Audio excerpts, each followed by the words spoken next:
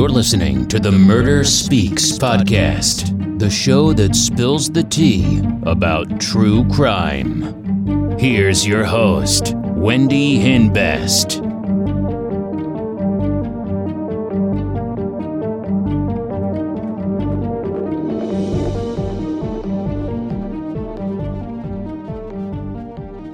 Hey, welcome back to Murder Speaks. I hope everyone's having a great week. So today's real crime story is about 15-year-old Katie Hamlin of Cherokee County, Georgia.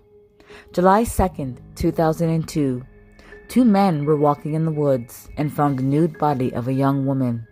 It looked like the body had been burned. So they called 911. It appeared the young woman died just before she was found.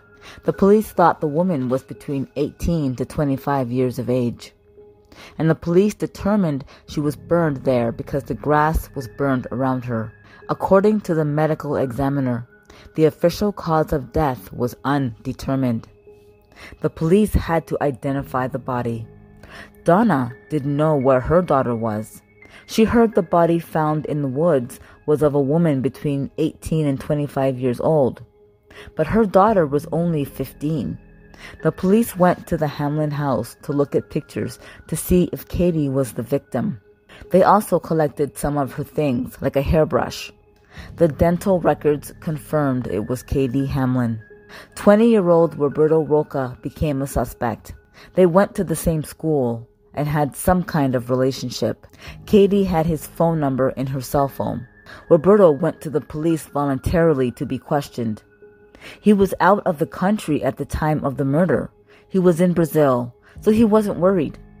Police questioned Roberto and accused him of killing Katie. Even though he kept denying it, the police were convinced Roberto killed Katie. Eventually, Roberto just told police what they wanted to hear so we can go home. Roberto had a low IQ and a mind of a 12-year-old. He wasn't able to provide basic details of the case. It was like he was making stuff up. Apparently, the police were feeding Roberto information, and he was agreeing with it so he can go home.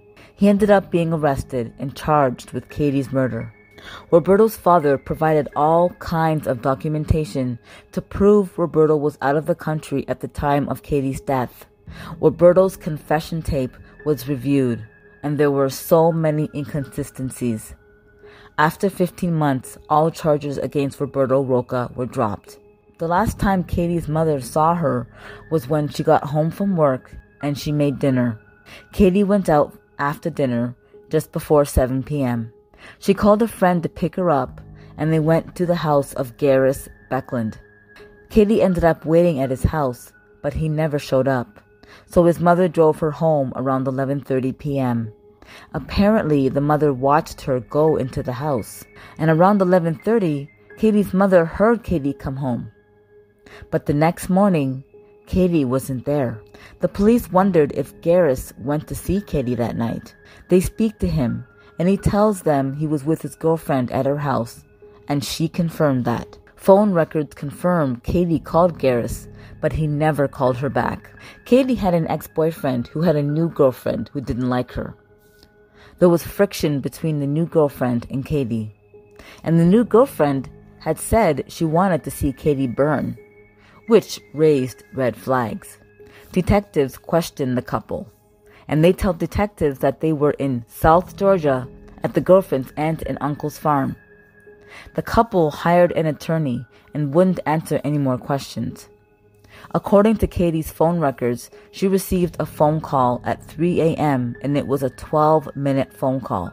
It was from Jamerson Mangrum. After that phone call, Katie didn't talk to anybody else. So detectives talked to Jamerson. He tells police that he talked to her 3 or 4 days ago, but they know he's lying because of Katie's phone record. The police get Jamerson's phone records and discover that Jamerson and Garris had exchanged calls between 2 and 3 a.m.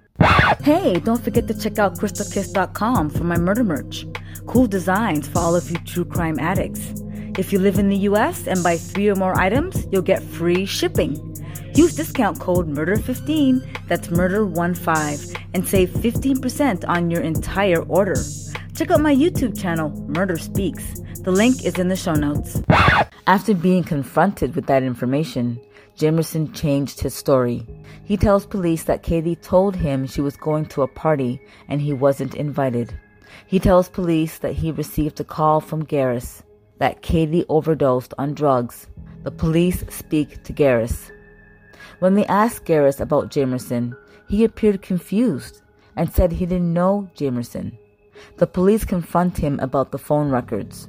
He then tells police that somebody called his house, but he didn't know who it was.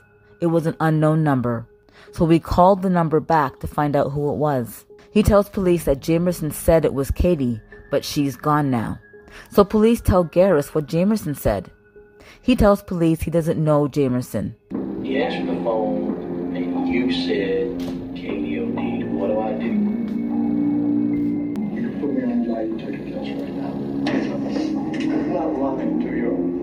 That's what You called him and told him something happened to Katie. No, I didn't. I called him and asked him who the he was. He was going to my house at 2:30 in the morning. The police don't know who's lying. So the police have them walk by each other to see if they know each other. And it was obvious they didn't. They knew that Jamerson was the one lying. When Jamerson called Garris, he admitted that Katie was at his house. The police speak to 17-year-old Jamerson again. He was the prime suspect. He admitted to picking Katie up and bringing her to his house, and they had sex in his room. The police believed he killed Katie, but couldn't arrest him because according to the medical examiner, Katie's death was undetermined. The police sent Katie's autopsy report to the chief medical examiner in Wayne County, Michigan. He was certain that the internal bruising and other injuries Katie had suffered was caused by compressional asphyxia. Pressure was put on Katie's back, so she couldn't breathe. She would have been gasping for air. The medical examiner agreed, and the cause of death was amended to homicide. Police gathered enough evidence to charge Jamerson. Jamerson told an inmate that he had sex with a girl and she died, so he dumped the body. He told a second inmate that when she died, he put her in his truck and that he burned her body in several places to hide the evidence. A neighbor near Jamerson's house called and reported they saw a vehicle speeding down the road between 2:30 a.m. and 3 a.m. The police speak to the neighbor, a couple.